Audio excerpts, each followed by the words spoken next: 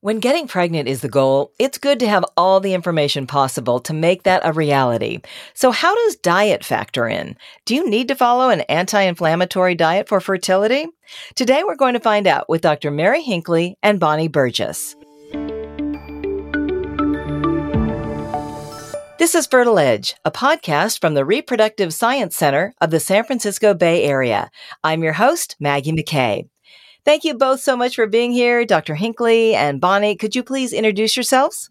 Yes, Maggie, thank you so much for having me. I love getting a chance to talk with you and to share information that pertains to fertility and other lifestyle choices to patients and other curious listeners. So I'm Dr. Mary Ramey Hinckley, and I'm a practitioner here at Reproductive Science Center. I've been practicing medicine and infertility, also known as reproductive endocrinology, for over 20 years. And I love taking care of all types of patients who are hoping to build a family, either now or in the future.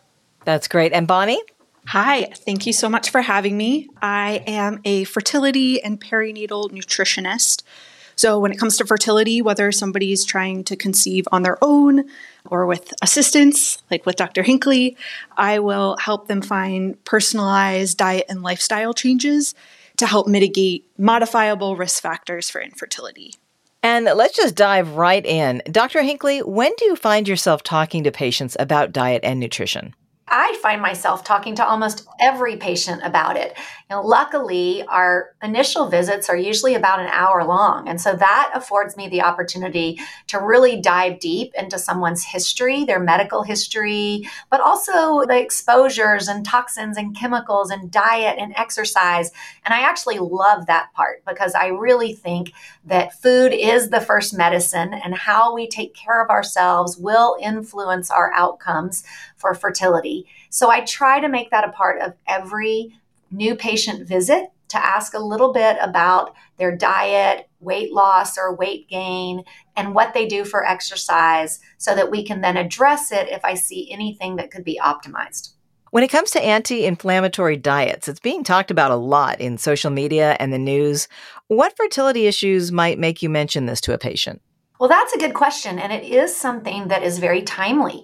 I do find that often patients in this last year or so, maybe even post-COVID, seem to be asking me a lot more about anti-inflammatory diets. What is that, Dr. Hinckley? What would you recommend? Do you think that's going to help me? And it seems to come up more often when I have patients that have irregular menstrual cycles. Maybe they're not ovulating, or maybe they're patients that have implantation failure. Success with IVF has not come easy. They're struggling to try to get pregnant. I see it with men who have male factor infertility and their sperm counts may not be ideal. And so they're asking whether the diet or exercise or lifestyle might play a role. And then, of course, it comes up with people who have other, what we doctors refer to as comorbidities, which means they have other diseases that may be complicating or causing some of their infertility, which includes diabetes, high blood pressure, autoimmune diseases. Even things like endometriosis would fall into this category, because more and more our medical literature is starting to show that what you put in your mouth may affect your health and may be able to drive outcomes either for better or for worse. And so patients that are savvy about this, even if they're just on TikTok, they may have seen that there's something called an anti-inflammatory diet. And so they ask me about it. But Maggie, this is not my specialty. And so that's one of the reasons I'm so happy to have Bonnie here to go into greater detail about the diet, so that maybe I can bring it to the awareness of the patient or discuss a little bit about the role it might play in fertility, but that they could really get more information about that diet and changing their lifestyle and their diet and their nutrition with the help of someone like Bonnie. Right. And so, Bonnie, what are the fertility benefits of an anti-inflammatory diet? Who can benefit from that kind of a diet when it comes to fertility?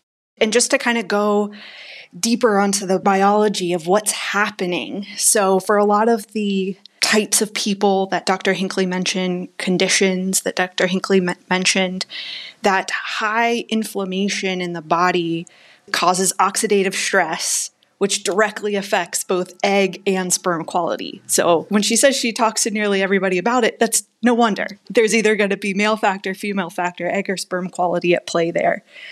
And then also high inflammation increases cortisol, which has really direct effects on the fertility process. So implantation is affected, egg maturation, hormone balance. So with an anti-inflammatory diet, we can decrease the oxidative stress by, there's antioxidants in food. We'll go into some of the specifics. I'm sure I would love to share specific details, but mitigating the oxidative stress, mitigating the inflammation can have really profound downstream effects that really do affect fertility. So Bonnie, what foods are anti-inflammatory? Dying to hear this. So TikTok, for better or for worse, promotes some of the buzzy ones. So I'm sure a lot of people know that berries are anti-inflammatory. And really, a lot of the colorful produce that you see probably has flavonoids, anti-inflammatory, antioxidant flavonoids. So that's a really good shorthand way to think about diet, is getting colorful, diverse produce and herbs. Those are hugely packed with good flavonoids. Also, some of the vitamins act as antioxidants in the body. Would love to see them from food. Your body can not only absorb them really well in food, but they come with complementary other flavonoids that help. So the antioxidant vitamins are ACEs is the acronym. So vitamin A, C, E, zinc, and selenium. And just to give you a sense of what foods might be covered by those, I'll give you a favorite of each. So vitamin C, a lot of people think about oranges, but actually citrus zest is one that's super potent. So that's kind of a superfood from the anti-inflammatory perspective.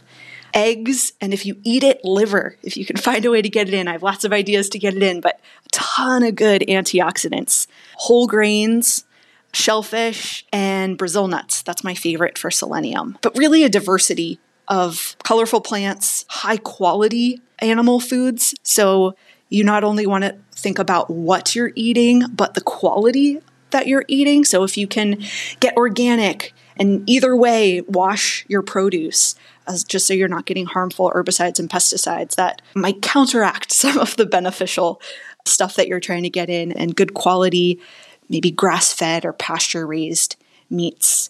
And then just one more to mention, just some foods that have the plant foods that have special anti-inflammatory properties. So a lot of people might hear of turmeric with regards to this. And you can get turmeric in your diet in normal food quantities. You don't have to eat pounds of turmeric a day to actually get really profound benefits. Likewise with ginger, the allium family, so garlic, onions, and shallots. Those seem like just flavor additions to food, but they're really powerful. And then cruciferous vegetables, so that's the broccoli family. And I love to tell people about sprouts or microgreens from the cruciferous family, just because in a small amount of microgreens, you can get a ton of nutritional power, a ton of anti-inflammatory power. And what herbs? You touched on it, but what specific herbs? Honestly, all of them. The fresh ones over dried, just so you get the maximum nutritional potential, as opposed to maybe an older spice that's been in your cabinet for years. So some fresh parsley, fresh cilantro, fresh dill, those ones in particular that come to mind. So again, not just for flavor, potent nutritionally. And on the other end of the spectrum, what foods promote inflammation? What do we want to avoid? So I think about the things that are going to increase oxidative stress. We're trying to reduce oxidative stress in the body. They're kind of the things that you think of with the foods that are not typically good for you. So processed food. There's a lot of additives, preservatives, artificial colors, an excess of sugar, and an excess of saturated fats. Fats are kind of an interesting one because they can be hugely anti-inflammatory. This is one that I didn't mention, but omega-3 fats, really great in wild-caught fish. Or you can have inflammatory fats. So trans fats, often in a lot of packaged foods, or damaged fats. This is one that I educate my clients on a lot. You could have a typically good fat, so say like grass-fed organic butter, but if you're heating it to too high of a point, you might have heard of the smoke point of oils, that stretching a fat past its ability to be heated gets rendered damaging and pro-inflammatory. So generally try not to deep fry things or super high heat things can prevent you from having damage or inflammatory fats. Alcohol, another good one to mention, promoting more inflammation.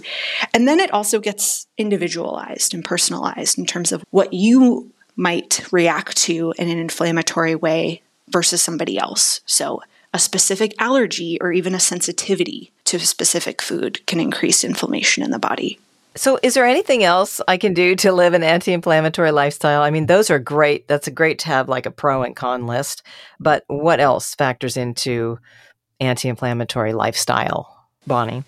Well, actually, I wanted to say one more thing on diet because there's the list of foods to eat and not to eat, but also on the macro level, how you're eating. I talk a lot about blood sugar stability. And so Dr. Hinckley mentioned diabetes, for example, another common condition that comes up with regards to fertility is PCOS, polycystic ovarian syndrome. So if somebody has insulin resistance, and you don't even need to have a label of either of those conditions to have some level of insulin resistance, that can cause inflammation in the body. So we could probably have a whole podcast just on trying to eat for good blood sugar stability, but for a way to wet your feet, eating a balanced meal with lots of good fiber so you can get those colorful produce items in, high quality protein and fat. All of those combined into one meal will help to keep your blood sugar steady. How do you counsel somebody struggling with either obesity or somebody who's underweight when it comes to an anti-inflammatory diet? So there's an interesting overlap that not everybody is aware of between obesity and high levels of inflammation, that fat cells do produce inflammatory cytokines. And so there are strategies to help somebody get into a more mid-range BMI that has been shown to be helpful for fertility outcomes and also improve their levels of inflammation with an anti-inflammatory diet. So that might be the approach for somebody who is struggling with obesity. And likewise, somebody who is underweight, under a normal BMI, might struggle with infertility. Now, the root cause might be a little bit different. Like for obesity, I'm thinking inflammation. For underweight, I might be thinking high stress. Obviously, there can be different types of people that fit into these categories, but high stress is also a huge promoter of inflammation. And so I might be thinking about an anti-inflammatory diet, also trying to pack in those healthy good fats, make sure they're getting enough good fat and protein, but also thinking about anti-inflammatory lifestyle. Speaking of that, is there anything else someone can do to live an anti-inflammatory lifestyle? I would say there's so many things. I mean, we're living in a modern world with stress around every corner, environmental stress. So environmental toxins are huge, both for female and male fertility. BPA, one of the chemicals in plastic, is a really big one.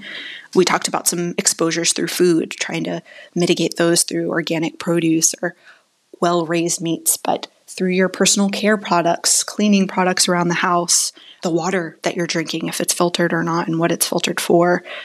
Obviously, if you smoke or not. So environmental toxins, we talked about stress, hugely important, mitigating stress, trying to find stress reduction in your life. Exercise is a great, not only stress reducer, but anti-inflammatory tool. And I talk about sleep a lot too. Good sleep hygiene. If you've heard of melatonin, a supplement that's often recommended for fertility, it has benefits on egg quality, for example, but melatonin is an antioxidant in the body. It has lots of anti-inflammatory properties. Dr. Hinckley, how do you feel about other lifestyle modifications for patients thinking about fertility treatment or pregnancy? Well, I love the ones that Bonnie just mentioned, and those are ones that I also find that I tell patients about when they ask about what else they could do. I'm going to take care of the medical part. I'm going to take care of any fertility shots or surgery they might need. But they say, but what can I do so that we can be in partnership with this?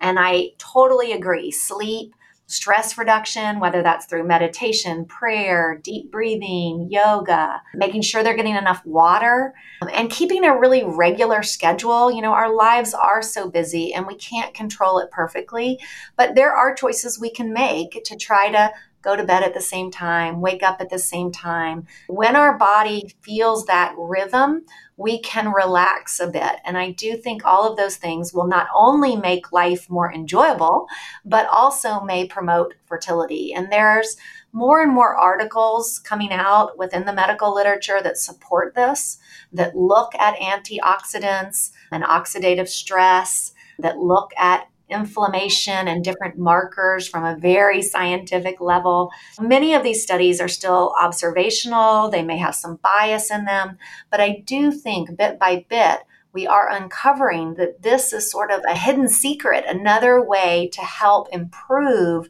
the outcomes for fertility treatment. And so I love being able to work with patients who are really taking charge of what they can do and taking charge of their nutrition and their exercise, whether that is just daily walking or if it's doing something a little more rigorous. I can help them tailor that to be safe during fertility treatment. That's great. I mean, just trying to get pregnant, if you're going through IVF, et cetera, is stressful enough, but it's good to be conscious of it. And like you said, yoga and exercise, that all helps. Are there any foods that should be avoided during IVF? And what about during early pregnancy? That's a good question too, one that I get asked quite often, especially in terms of IVF. There really aren't any foods that we say you absolutely need to avoid. There are some things that might be helpful, like we've mentioned in terms of being more anti-inflammatory or having oxidative benefits. But in terms of things that might harm you or negatively affect that 2 weeks while you're doing stimulation, there's nothing that patients are going to do that are going to dramatically change the outcomes we have. However, in early pregnancy, there are definitely recommendations that we make for that. Bonnie, I'm sure you can give a little bit of information on this too, since you also cover early pregnancy care for patients and their diet. But ours are really avoiding things that could be contaminated with bacteria, making sure things are pasteurized, making sure things are well cooked and washed, like Bonnie said earlier. Those are some of the most important things that I recommend in early pregnancy. I have to tell you, when I was pregnant, I avoided everything. Just to be on the safe side, I wouldn't eat meat or raw fish or shellfish. Oh my gosh, I was so over the top. And I didn't even know any of this. I just thought, I can't be good. I have to be careful. But it's good to know the facts and what you should be avoiding. Bonnie, what other groups of patients do you see frequently who have fertility needs that diet and nutrition might help with? Yeah. Interesting piggyback off of your comment, Maggie. I wasn't sure, so I just avoided it all. And I do think that people tend to overstress about food. And so that can be a reason somebody talks to me to figure out, okay, here's some clarity. Here's what you can control. And to Dr. Hinckley's point, you're not going to ruin things by your diet. It's a bit more subtle than that, but there's a lot that you can do to help, at least during fertility. Yes, you want to be careful of a few buckets of things in early pregnancy, but especially just to call out kind of a few categories that can really benefit from nutrition and in particular an anti-inflammatory diet. I mentioned PCOS, polycystic ovarian syndrome, obesity, endometriosis, autoimmune conditions, and then something that we haven't touched on, but gut health conditions. So IBS, inflammatory bowel syndrome, as you can imagine. Yes, there's an inflammatory component that there are all these different circles that we've talked about can then affect fertility. And then also on a more general level, maybe repeat pregnancy loss. So if it's still undiagnosed, what exactly is going on? Perhaps because inflammation does affect egg and sperm quality and can cause chromosomal abnormalities, diet and lifestyle is a great way to just make sure you're stacking the deck in your favor. especially with recurrent pregnancy loss, there's a portion of those patients that might have blood sugar problems and insulin problems. And so I really see some of what Bonnie was mentioning before as being important to uncover which patients might that be a problem for and how can we optimize that, because we clearly know that PCOS and diabetes, that's associated with an increased chance of miscarriage. And so if someone's having recurrent pregnancy loss or recurrent miscarriage, we need to investigate that medically and then optimize them from not only what foods they're eating, but how and when they're eating. I didn't hear about caffeine. Does that play any part either way? That's a funny one because on one hand, coffee, so a lot of people's main source of caffeine, has some antioxidant properties. Likewise, green tea, really powerful anti-inflammatory. But then you've got the caffeine on the flip side, which can raise cortisol, which we talked about, promotes inflammation. So that's a bit of a personalized question. What's their total level of inflammation? And is this just like topping the pile and doing more harm than good? How much caffeine are they taking in? Are they pairing it with food? If you take away nothing else from this podcast, please pair caffeine with food. So that's a tricky one, but a good one to discuss. We give a little more specific information to patients when they're going through IVF, for example. We'll really advise them to cut back on caffeine because of blood flow issues to the ovary. There's been some studies that have hinted at possible connection between that. And so we try to get people down to maybe 1 cup of coffee a day. And then in early pregnancy, similar, we have some studies that have indicated there are certain milligram levels of caffeine that might be more associated with miscarriage. So studies have varied a little bit, but we try to get people under about 200 to 300 milligrams of caffeine. And so that means usually trying to keep it at about 1 cup a day. What about decaf? If it feels like somebody can tolerate caffeine and they're not going through excess, because yes, you could have about 5 cups of decaf coffee and probably top your limits that we're trying to keep them under. Because you're right, even decaffeinated does have caffeine, smaller amounts. When it comes to coffee, and this is definitely relevant to the anti-inflammatory question, there's a few different processes by which it can be decaffeinated because the beans are going to be caffeinated no matter what. So they could either use chemical processes, which would add to the inflammatory load of that drink, or a good one to look for is water processed or Swiss water processed. So I highly recommend looking for that process with water over chemicals and also looking for an organically cultivated bean. Coffee is one of the more highly sprayed agricultural products. And in closing, Dr. Hinckley, is there anything else you'd like to add that you would like people listening to know? Well, I thank them for taking the time to care about their health and to help us as we take care of them and their fertility needs. So hopefully this has sparked their interest. I mean, by no means have we covered everything, and we haven't gone even very deep into this burgeoning field. So feel free to ask me about it when you're seeing me for a visit, when you call into rscbayarea.com, or reach out to Bonnie. She's a great resource for really helping people dive deep into their fertility and how nutrition may be affecting it.